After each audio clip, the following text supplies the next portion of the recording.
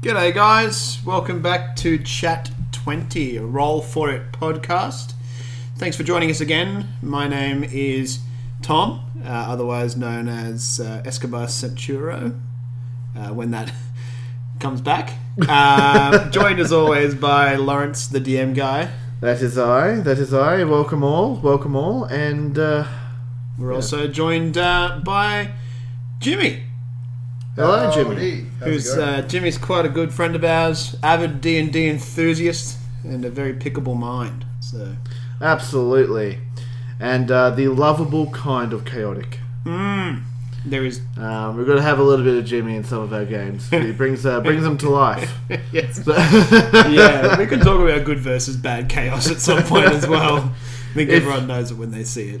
If you need someone to try and hide from a house which is bleeding and filling up with blood, then Jimmy is your guy. It seemed like a good idea in my head, but yeah. Spoken like a truly chaotic player. Seemed like a good idea in my head. Didn't really think of the consequences. Yeah, but that's my prayers, thanks guys. Cool. So, yeah, last time we were here we spoke about making interesting characters, so we'll do that today. Absolutely, and we're going to rack our brains, and we've got all of us making characters. There's going to be 3 on the spot. On the spot. I didn't do any prep, so if you guys prepped, then I'm so mad because I didn't prep. I'm just going to make everything up on the spot. I think it's the best way to do it. Yeah, absolutely. I've been pretty flat out this week, so yeah, I haven't prepped, but I'm pretty confident in my making things up and talking out my ass for a few minutes to get a character together. We'll work out exactly how that process works when we get to it, but we'll do a little bit of content first, I guess. We were just talking about this before we jumped on air. I said on air like we're a radio show. Like we're live. Live from Barrow, New South Wales. It's Chat 20. We were speaking about this before we jumped to the table. I'm struggling to English right now. A hot topic in our groups at the moment, character death. Character death. I think we should talk about it because it's something that I know a lot of tables probably think is taboo. Yeah, that's in... it's a harsh reality of D&D that people don't want to face. Your characters die. They're gonna die. It's part of what makes it challenging. And there's got to be that threat of death lurking around every corner. That's what makes a game interesting. That's what makes it challenging. That's what makes you want to engage carefully. And it's what separates D&D as a TTRPG versus a video game. Yeah. Video games, when you die, you respawn, try again. And I think the best advice to new DMs, and with new DMs, you're very scared of killing your characters. You don't want to see it. You don't want there to be a TPK, and that's always on your mind. Even as experienced DMs, it is on your mind, but we're starting to get into the point of view where death is a part of it. Death is going to be always a part of it, and how you handle that moment and how you handle those moments. Yeah, you obviously got to look at it from the DM's side of things and the player's side of things. So I think we should talk a little bit about both. Exactly. Ways to, if you're at a table where death is like not talked about and your DM obviously fudges rolls, Deus Ex Machina, every time you're supposed to die, someone comes in and, rescues you, or, maybe we can give some tips, I don't know, about how you can introduce death into the game without making it the central theme. Yeah, exactly. Jimmy, have your characters ever died? Yeah, I think there's like 2 ways my characters have died. The first one's just like the dumb, idiot, tragic, I'm dying because, my character's weak or something like that. Like, I'm just going into battle and they're not high enough and they've just been knocked out, which is quite tragic. I'm not really ready for that. Then there's the heroic, poetic death where you plan your character to go out the way you want to. You lead up, to a situation, you achieve your goals, and the result is, your character unfortunately dies. You guys have experienced both of these on a spiritual level. Yeah. On a spiritual level, that actually goes into something we were talking about in the car. And this is why Deus Exing people's death is actually detrimental to the game and to the player sometimes. Actually, most of the times. I don't think there's like a super great time to use Deus Ex. But reading the room. So, if it looks like a sure thing TPK, you're going to kill the party, no one's having fun because, there's so much more they want to do, then maybe, yeah. But if it comes to a point where it's, it's a logical end or conclusion, then, I can see arguments for, Deus Exing stuff like deaths every now and then.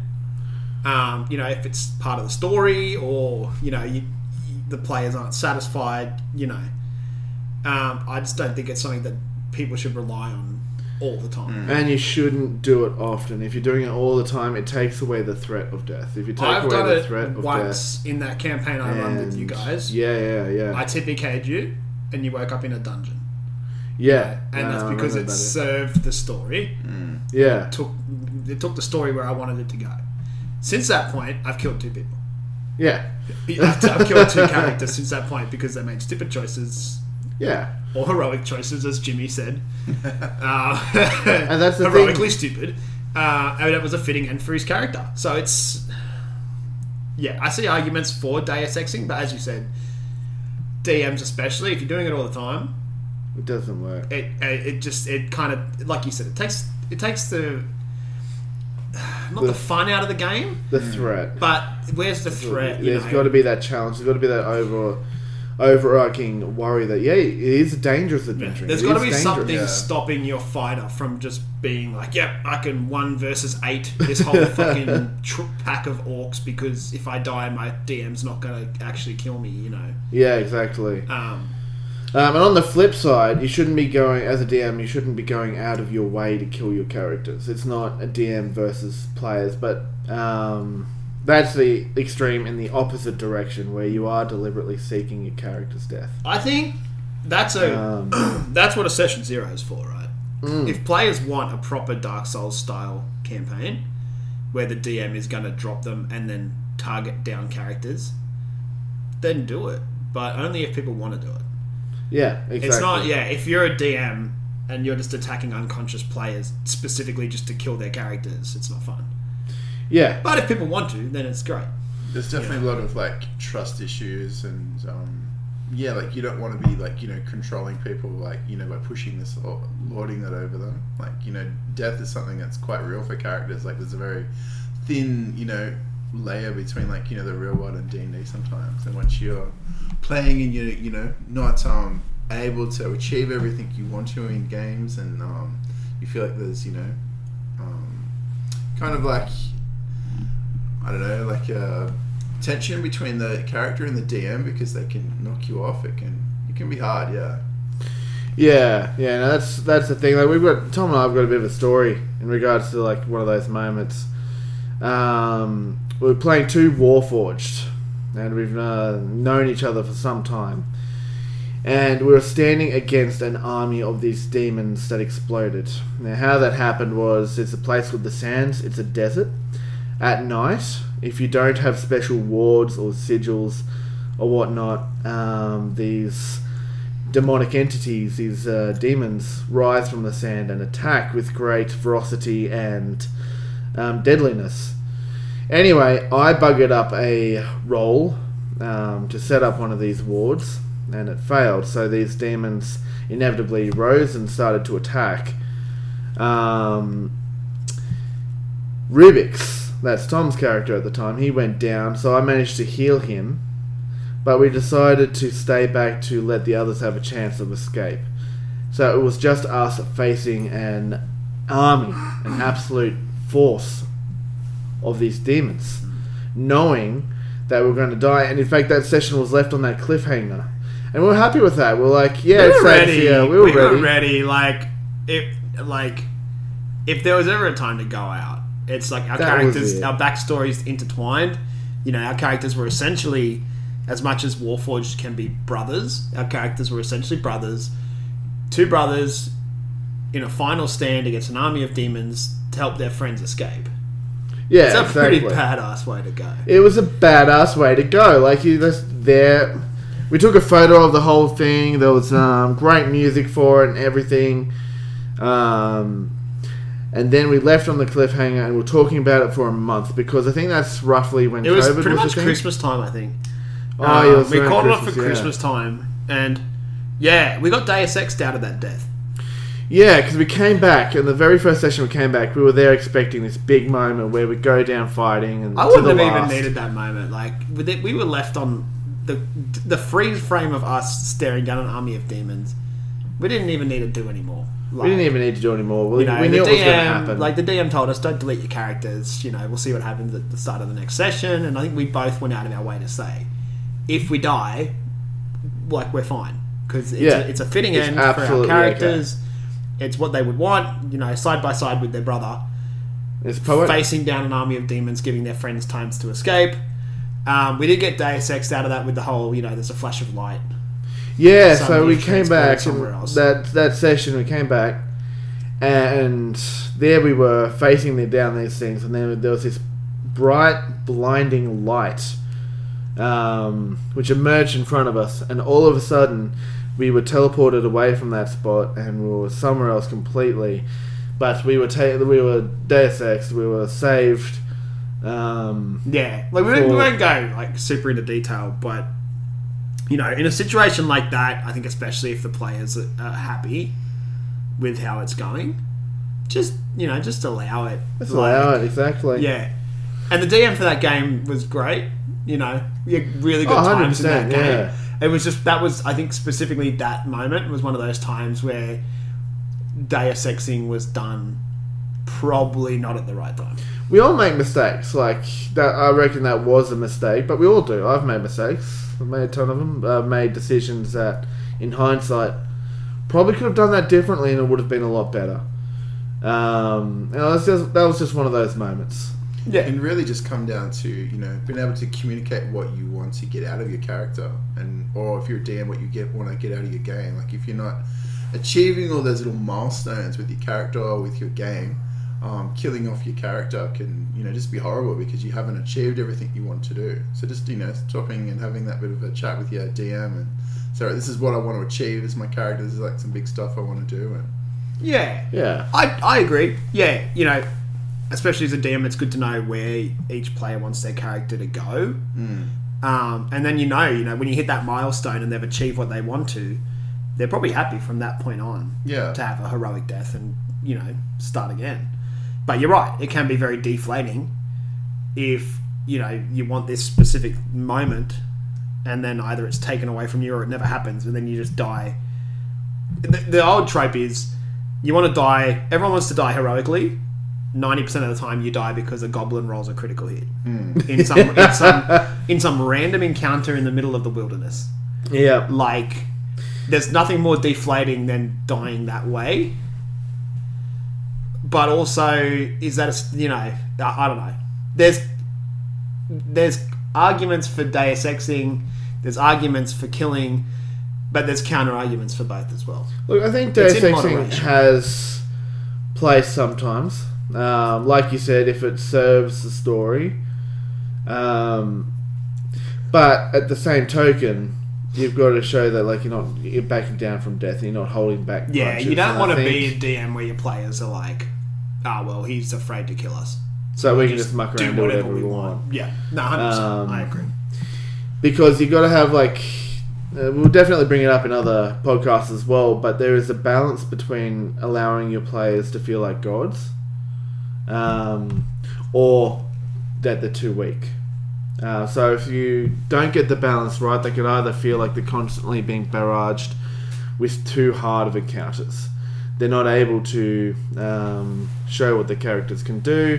They may need a DMPC that come and save the day. So that's when it goes too far down one end. The other end is if you're a level 20 fighting, 10 goblins. There's a balance you've got to strike. Now sometimes that can be fun.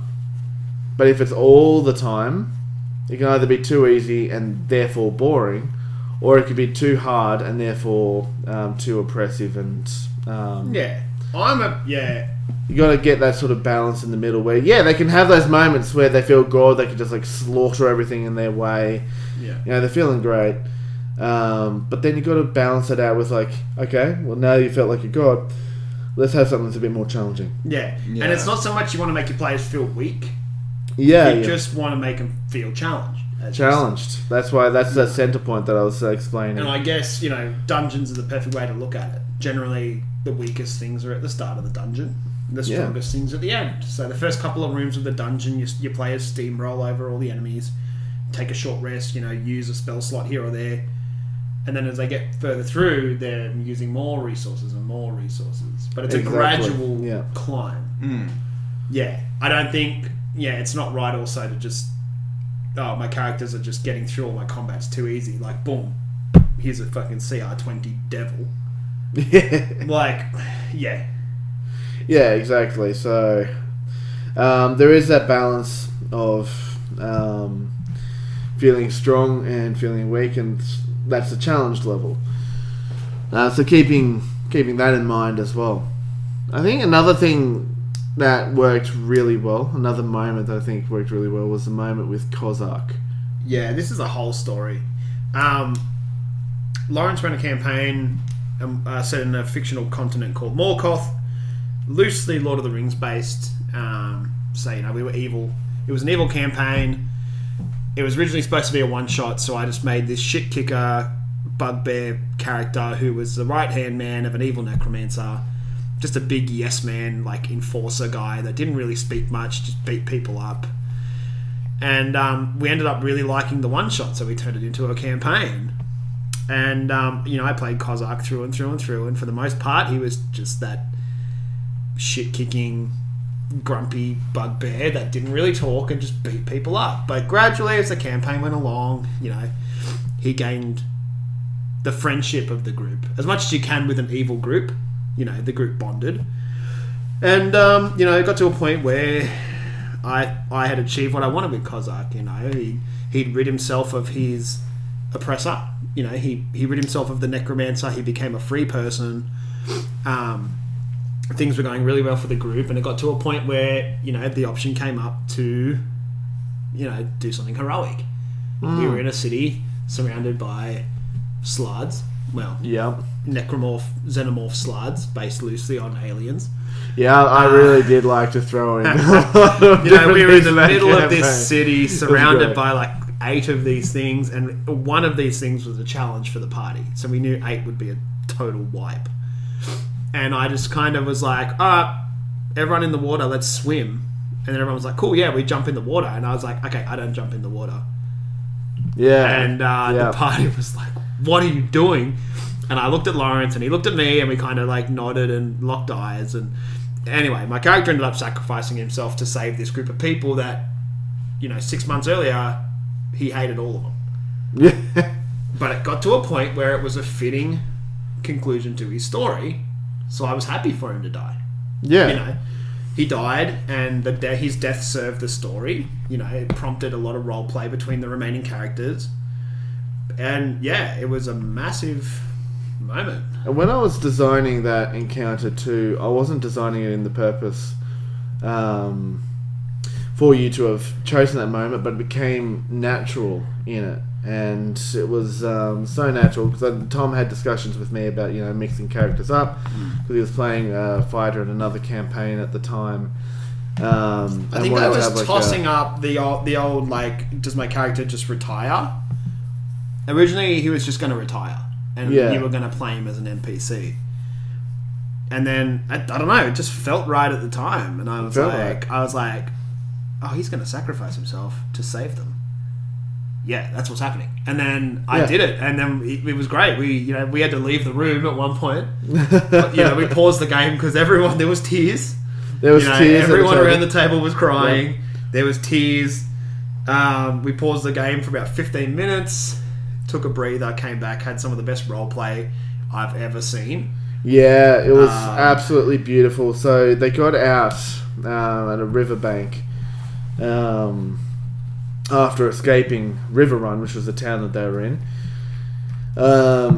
they escaped onto that riverbank, and they in-game role-played this morning about, and this debrief about what just happened with Kozak.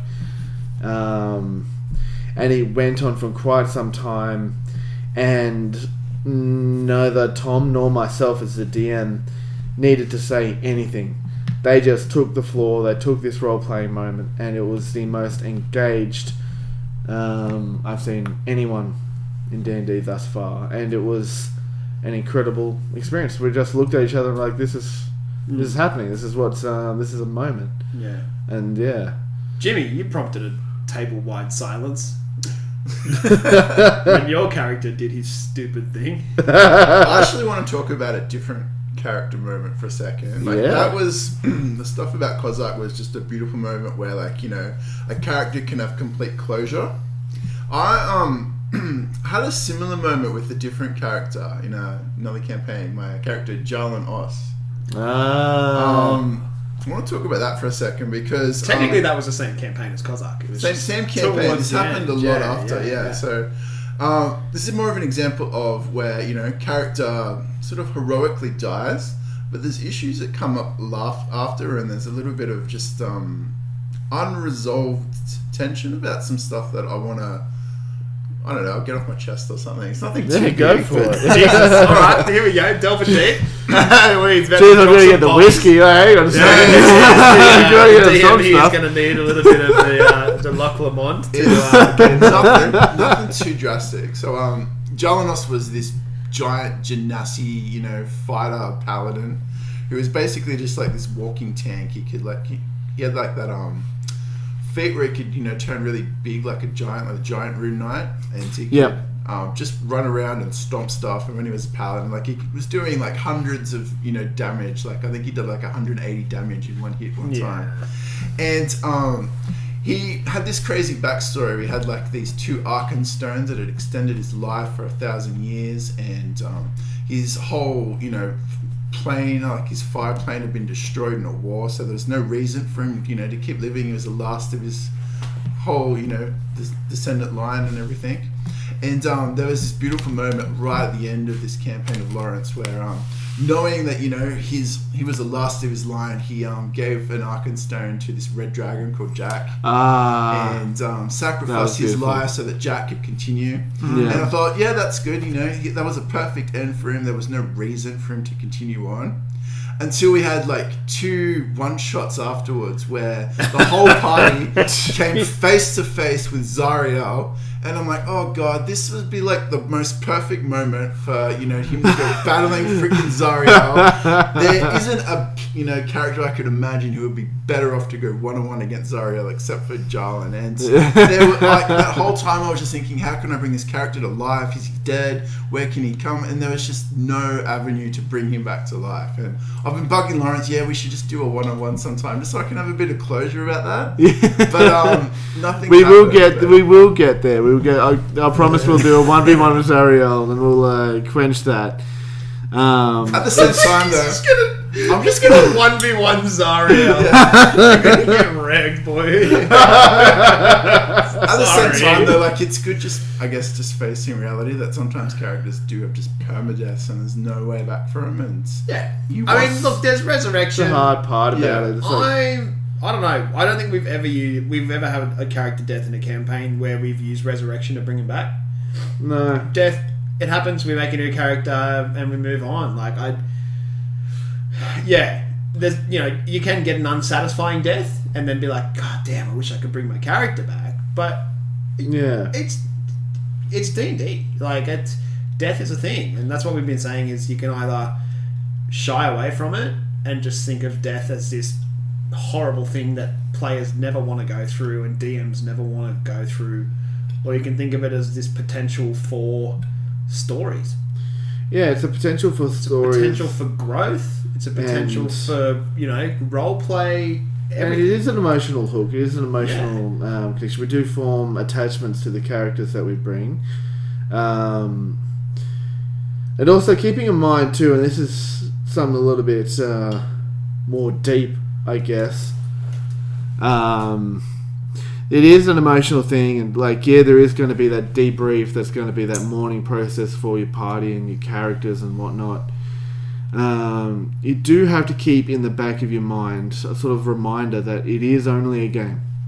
That your characters, although unique and important and special to you, is just a game. So if it is affecting you on a external level, that there are avenues to seek help about that. This is getting a little bit deep. But some people will probably think that we're contradicting ourselves, because I think the very first thing we said on our very first podcast was D&D is more than a game. So you're probably thinking right now, oh, but you said it's more than a game, and now you're saying it's just a game. What we're saying, I guess, is the people that are dying, while yes, you created them, you've become attached to them, they're not a real person. Yeah. Dying. And I mean, if you're getting emotional over death to that point, great. Like, you're attached to your character, you're invested. But it's like it's like playing a movie, if that makes sense. Yeah. You don't want your favorite character in a movie to die, but sometimes they do, and they're not a real person, and you come to terms with it. And damn it, Jack! Why couldn't you get on the raft anyway? He wasn't my favourite person. They could have shared that They door. could have shared They could have shared that. Something tells me she just didn't want to. Because I don't know, I feel like he would have been annoying to live with forever if they got together at the end of it all. And but yeah, I mean, if we had to nut it down, let's put 2 or 3 pros of death for DMs and 2 or 3 pros of death for players. Yeah, absolutely. So DMs, I'll go first. What's a pro of introducing death or ingraining death into your campaign? Story. It helps the story. It can be a very powerful storytelling tool. Yeah, and it helps invest in those hooks, story development. Yeah, those story beats that you want to hit. It all happens and it all revolves around life and death. Yeah. Jimmy, 1 point, a pro for DMs for ingraining death into their campaign. You said story? Yeah. Closure. That's a good give one. you an opportunity to move on from something where you might be roadblocked, giving you an opportunity to move forward as a group. Sometimes you can just be stuck in places and it's horrible. You just need to have a situation like a death or something to move on. Yeah, I think mine sort of touches on closure a little bit, but just goes a little bit further beyond. Is when death happens, it's in a way got to be respected. And what I mean by that is it gives players time to reach what Jimmy said, as in that closure, to give a chance for them to mourn their characters, to do this, but also it has meaning. So don't just touch on it and then leave. Don't just touch on it and then that's it. That doesn't mean anything.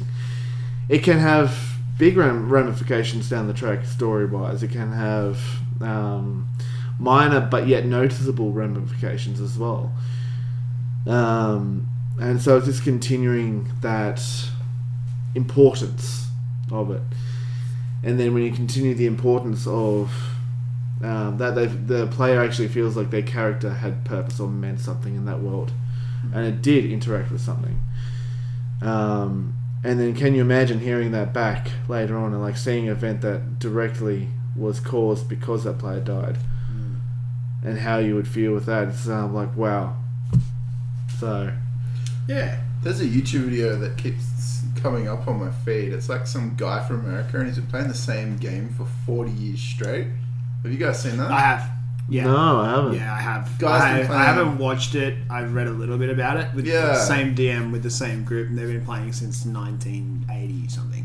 Yeah, wow, that's Just incredible. One continuous long campaign, bit of feedback. Don't be that guy. Like, it's good to swap up and do different stuff. Like, yeah, I think that was I was gonna shift over to looking at death from the player's perspective. And Yeah. what are some pros as a player for being open to death? And one of them is, if it sometimes yes it can be deflating, but if it gets to a point where you're happy to go, you get to play a new character. And one of the funnest things is making new characters, getting into character, fleshing out the character, building relationships with other players.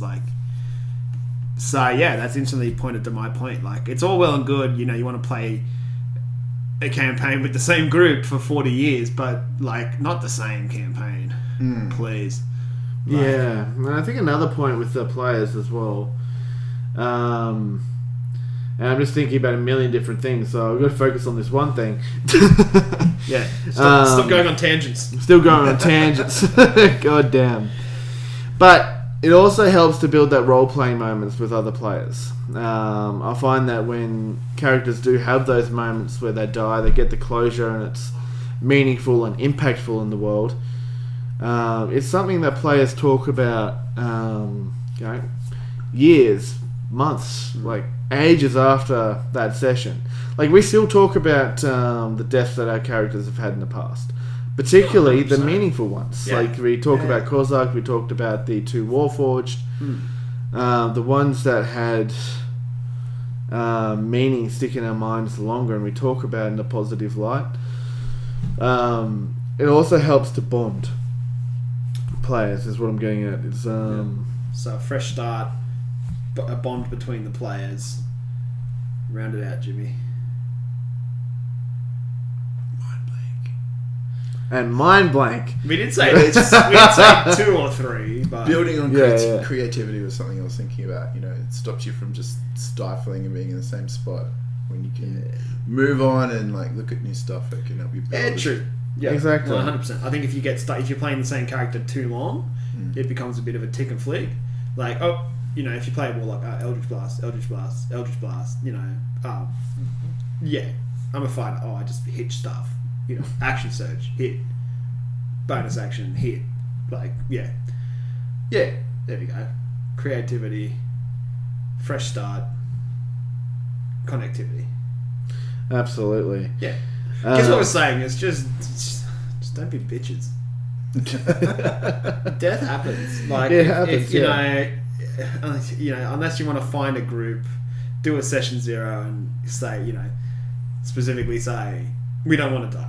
We want our characters to feel like gods at all times. We just want to roll over shit the whole time we're playing. Then go for it. That's your kind of game. Do it. But you're missing out on a lot. Yeah, I think there's a lot of development, a lot of story, and a lot of emotion that can be had when death is a part of the world. For sure. Some of the best moments. Some of the Without best a moments, doubt. absolutely. And there's been deaths too that could have been great moments, but were unfortunately glossed over. Yeah. So I think that goes back to what you said, as a DM especially, about if there is a death in your campaign, or deaths, multiple, sometimes 2 or 3 characters die in the same combat. Sit with it and let it happen. Yeah. It's a big thing. A player character dies. You don't just, okay, what combat's done, let's go on to the next thing. Let the moment happen. That's when you'll get a lot of your good shit. 2 things that you can do in that moment, and I'll give you a bit of advice on this.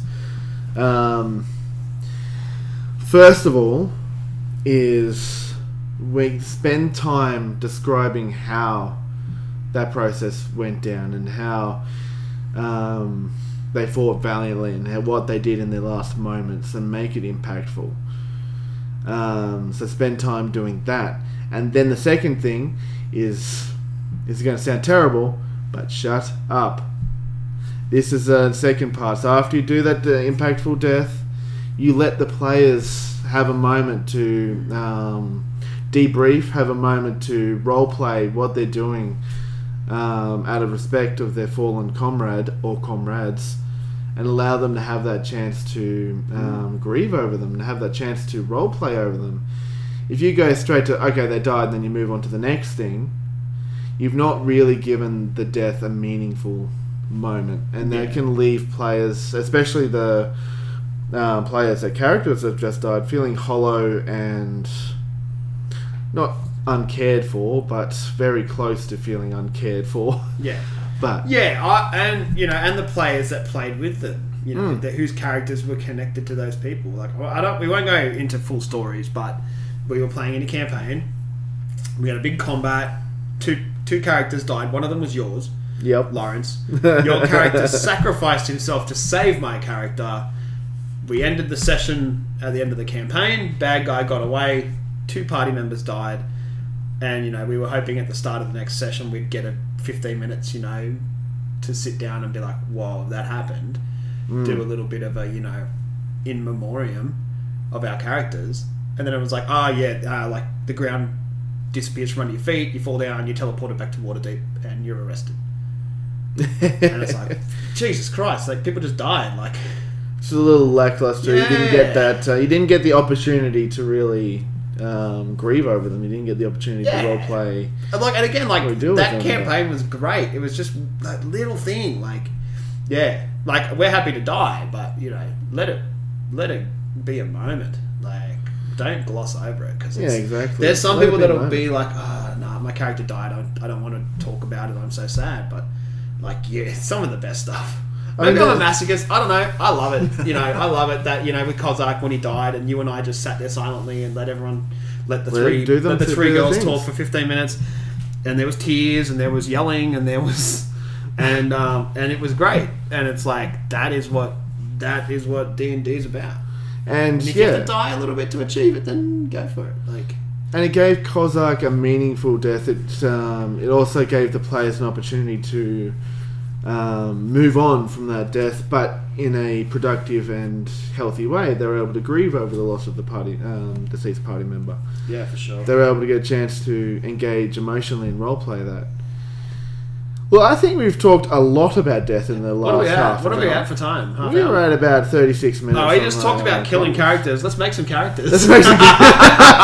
I think it's a perfect segue. We said the best part as a player of your character dying is you get to make a new one. And let's make some characters, baby. So now we're going to decide who exactly is going to go first. I personally think it should be you, Tom. I'll go first. Volunteer you. Alright. Okay, I've had an idea, and it was kind of rumbling around in my head, and I was thinking of that little thing that would push it over the edge, and it actually came up in tonight's Frostmaiden session. Haven't settled on a name yet. My character is a Leonin. White, obviously stylized after a snow leopard or something like that. Lives in a frosty environment, mountains, tundra, something like that. As a cub, went out hunting with his father, or a village elder, or one of the big head honcho hunters. Unfortunately, they were caught in an avalanche, and the older member that he was with died, and he was stuck under the snow for quite a while before he was found. And he has a crippling fear of... Well, he's claustrophobic. And, perhaps when he's travelling near mountains or through mountain ranges, he's always kind of almost subconsciously looking over his shoulders, expecting an ambush or an avalanche to happen. Yeah. Claustrophobic, fear of the dark, having been left alone with the deceased body of his father, or, whoever it might be. Haven't fully fleshed it out yet. But, and that's, I guess, I'm leaning into what we spoke about last session. That's a flaw, claustrophobic. Yeah, exactly. Yeah. As for a name, I do love me a good Paxanon. Which is a character in another game I played who was a Leonin. So Paxanon, the White Leonin, ranger who serves as one of the lead hunters for his tribe, but is also deathly afraid of tight spaces in the dark, after what happened to him as a child when he went out hunting with his father, because that just gives it more emotional gravitas. Alright, I guess I'm going to make a somewhat interesting character, but it's a little bit generic in some parts. But it's going to be balanced out because he's absolutely awesome. And I'm going to go with the halfling rogue. Edgy. But here's the thing. He is extraordinarily new to being a rogue. He's very, very green. He's just started off by pickpocketing, and he's making his way up to like breaking and entering, effectively. So he's making his way up to robbing houses. However, he does have one issue. He is allergic to cat hair, and he has hay fever. So now you got to make sure that the DM is aware of this, because it's going to be great when you're trying to stealth inside a house that has cats. You know, you're rolling really well. All of a sudden, they might have a cat there, or they might have flowers, which, let's face it, is in a lot of houses, right? Correct. So he's going to be rolling with disadvantage, sneezing, carrying on. He's going. So really bad at his job, halfling rogue, and I'm going to call him Axel Swiftfeet. Nice. Axel Swiftfeet. Classic rogue last name. Swiftfeet. Yeah, so right. that's pretty much mine. Just the allergies, going into the rogue business, Yeah. starting off, and he's just not very good at what he's doing. Yeah. Jimmy. Hit us with a character. Well, liked your guys' idea, but I want to take it a step back. So when I create a character, I'm always asking two questions first. One is, what's the campaign that I'm playing? Yeah. And two is, how's the party balanced and where's my character going to fit in? So let's just start with that first. Lawrence, give me a campaign I can play. Curse of Strahd. Curse of Strahd, okay. Tom, who's in my party? You've got a... Are you talking just classes? I want... Maybe, how many people are playing? Is there 4 or 5? I'm going to say it's 4 players. 4 players? Yep. I'm going to say already in your party is a Furbolg Druid, Okay. a Dwarven Cleric, Yep. and a Human Rogue. Okay. So, a cleric, a druid, and a rogue. So, our party's pretty well balanced towards like the healing side. We've got a rogue who can break into stuff. We're kind of missing someone who is a bit of a tank. So, I'm thinking maybe I'll start off with a bit of a tank. So maybe I'll play a paladin, or maybe something on the other end, because maybe a warlock. 'Cause you don't have a spellcaster, do you? So it's, You got the Cleric. you got the cleric. Yeah. I just play a human fighter, I guess. That might be good. That sort of balances it out a little bit. Mm-hmm. So he's in Strahd, so he wants to be sort of in depth with everything that's happening in Strahd. So maybe I'll play a male fighter who's really good at sword play. Like he's got those really thin rapiers and stuff, and he's like sort of a bit of a swordsman.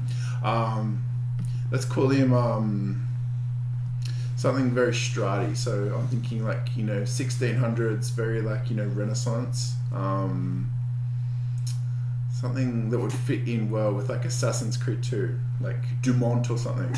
Yeah. Dumont the swordsman. Dumont. Yeah. Francois. And from then, I really drill into my backstory. So Dumont is a swordsman. He comes from a rich elite family where he was cast off because he fell in love with the rival family's head maiden or something like that.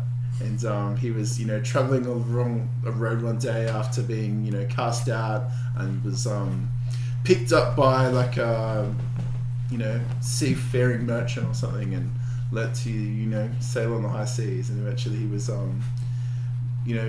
joined the circus because he could do lots of weird swordsmanship, and ended up in Strahd somehow. Jesus Christ. Man's like a jack of all trades. Yeah. He was a pirate. He went to the circus. He did everything. But yeah, just by asking those questions, you get someone who obviously has a really in-depth backstory. You can sort of play along with it, but also who just fits in with the party in a little bit more of a direct manner, rather than just someone who's just some creative juices that you popped out. I think that's all we were looking at, was just to see who could be the most creative. Yeah, But you'll notice that none of us said, I'm a fallen ASMR blood hunter whose family was wiped out by a tribe of orcs, and then I made a deal with a devil, and then I grew up in Switch on and hell, off, yeah. and then I'm cursed to be a werewolf every day, and it just goes to show, and it just goes to show you don't have to do 1,000 fucking things to be interesting. You don't have to do 1,000 fucking A fear of heights, allergies, claustrophobia.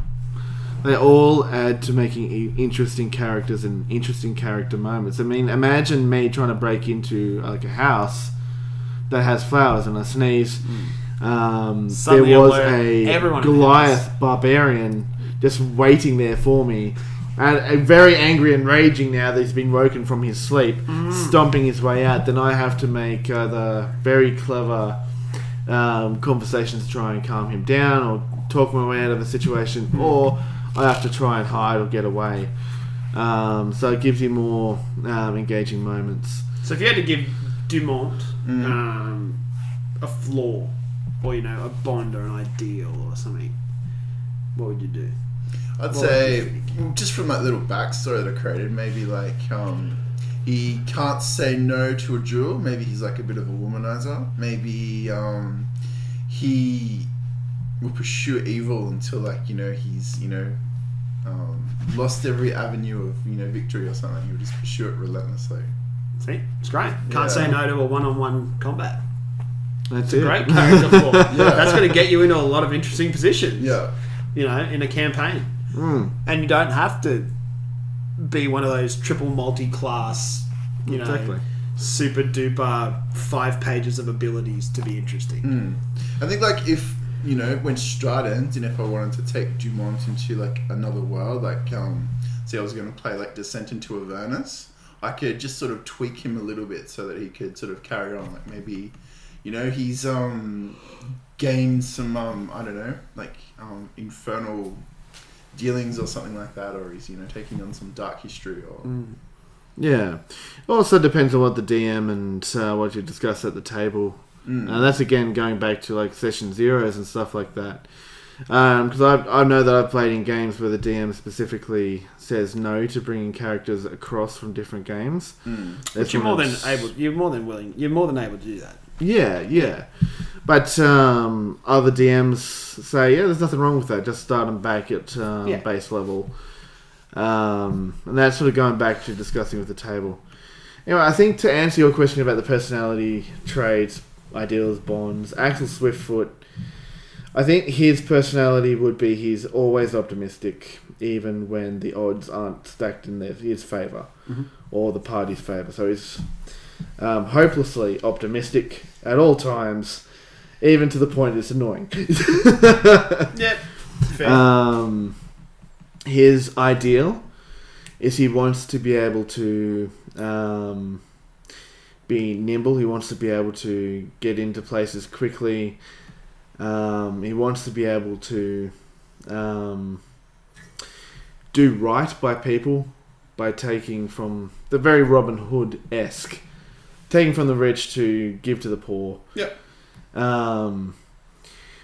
But I think his bond is he's trying to help his own family survive. And he takes that on into a larger scale with his with others. So I think his bond would be that he's trying to keep his family alive. So all he's done is steal to keep them going. Yeah. And then he broadens that. So I think that would be mine. And the flaw is obviously the allergies. Yeah. See, I don't think I would break mine down into bonds, ideals, personality traits. I would just say that Paxanon, is very proud, a very prideful Leonin. Feels like he has to provide for his tribe as penance for not being able to save his father when they went on their hunt. He would be very quick to stand in defense of people that treat him well. as most people would be. And ideally, he does everything he does for the betterment of his tribe, who live in the mountains. They took a great blow with the avalanche, and he's lived his life trying to make up for not being able to save his father. Yeah, fair Pretty enough. much, yeah. I think at the cusp of this as well, you see 3 different mindsets on how to build characters. I think I do and it. none's entirely the same as the other, Yeah. and that's going to be the same case for you I guys. think I too. do it your way. I just don't call it those things. Yeah. Every character I've played has had a flaw in some way, but I don't think- call it a flaw. It's just a character quirk. I think what they help people to do, and I think this is why I consider them valuable, is they just help to break down your backstory just a little bit to give you a guide as to how to roleplay your character. And it can be useful in some circumstances to reflect on that, so that when the DM's like explaining the situation that's happening, you can review that to go, oh, this is how my character would behave at a particular point. And like I just explained to all my players and stuff like that, is these things can change over time. You pick up new flaws or you lose flaws when you overcome them. Oh, hell yeah. Or Some of it just gain new comes down to personality. like what you're influenced by. Like it's perfectly fine to borrow ideas from like popular culture and to adapt that into your character. Yeah. I try and do a little bit of that sometimes. I usually get inspiration from pop culture references, but I've also started to build characters that are that may have a little bit of that in it, but they're quirky, and I try and give them a unique quirk that's just off the top of my head now.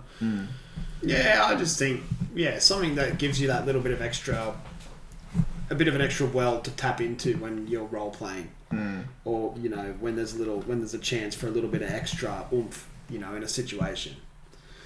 And I'm just mindful of the time here, so I might wrap it up soon. But there is one more thing that I think we should go through, and that is our sponsor, our very real quotation mark A definitely sponsor. real shop that totally definitely exists and isn't 100%, in any way a it's scam. unquestionable or a scam or just Yeah. doesn't exist. And that's Baldrick's Emporium of Curiosities and Oddities and Curiosities. That's it. Baldrick's Emporium of Baldrick's Curiosities and Oddities. I'm a bit concerned at this point because we've got someone at the table that has a very, very big beef against Baldrick. No idea why. It's a fantastic Baldrick guy. sold him a totally legitimate magic loan. He didn't read the fine print correctly. It said Exactly. invisible boots, not boots of invisibility. He got really mad, tried to murder Baldrick. Look. But it wasn't Baldrick's fault. He just didn't get the representation he deserved. In the end, Baldrick got what was coming to him, so it's all That's good. right, Bagman. Bagman really fucked his I threw this stuff. shop at the game. It's a whole story. I I threw missed this. that session. I'm so disappointed. I could have bought a dodgy magical item too. Been disappointed just as much as old whatever your name was, Thorn. Go on. Now, in Baldrick's defense, he never claimed that it was like a powerful, strong shop of powerful magic items. Just oddities and Oddities and curiosities. That's all it was. And Jimmy's character at the time was very excited because he was getting these what he thought were boots of invisibility that were going to turn him invisible, so that he could go into the cemetery and dig up graves to find skeletons to create more. Zombies. It's what you do when you're a Skelet- freaking dead necromancer. Anyway. In a good campaign with dwarves that wanted to respect it. Anyway, that's a whole other story.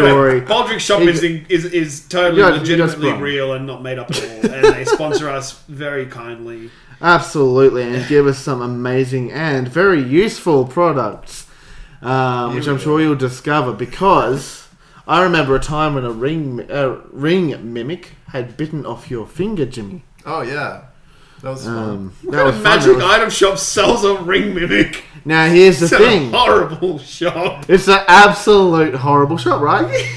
This shop This doesn't do ring this. That's gonna eat your finger.